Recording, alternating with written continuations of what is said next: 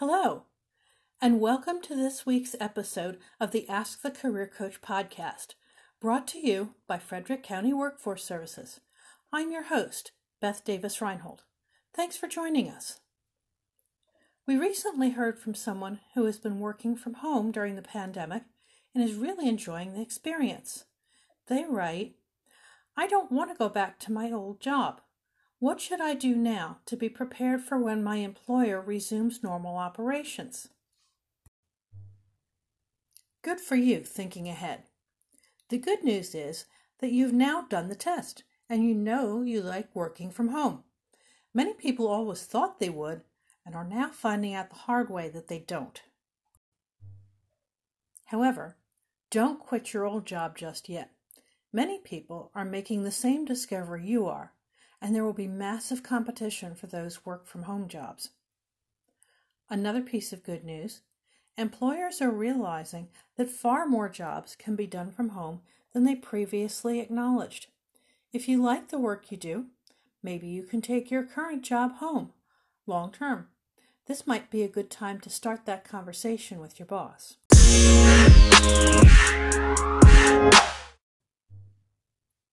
Will you need to look for a new job or perhaps a whole new career?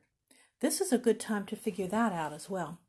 Check out the resources at frederickworks.com, including 2 previous Ask the Career Coach blogs, Work from Home and Work from Home Part 2, for advice on avoiding scams. New hoaxes are coming online every day. Think about your transferable skills, those things you do well that you take with you to every job.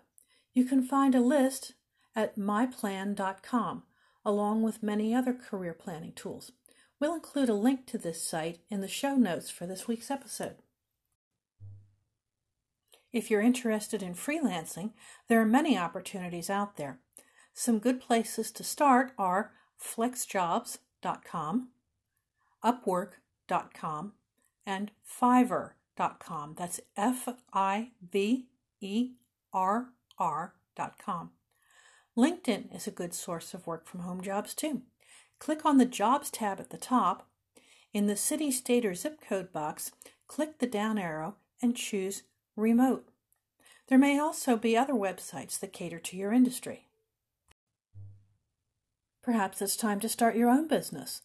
The Maryland Small Business Development Center can help you do that. We'll include their website in the show notes too. Keep an open mind. There are many small work-from-home businesses that you've probably never heard of that might be just the thing for you. There are many options open to you, and Workforce Services can help. Check out frederickworks.com for our online resources. When we open to the public again, there will be many new resources available. Just don't burn your bridges in the meantime.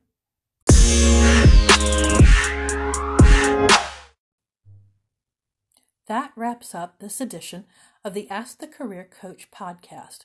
We'll be back next week with another episode featuring commonly asked questions from real job seekers like you. In the meantime, visit frederickworks.com/blog to find more tips that will help you succeed in your job search. You can even submit your own question if you like. Once again, that's www.frederickworks.com/blog. Thanks for tuning in and have a great day.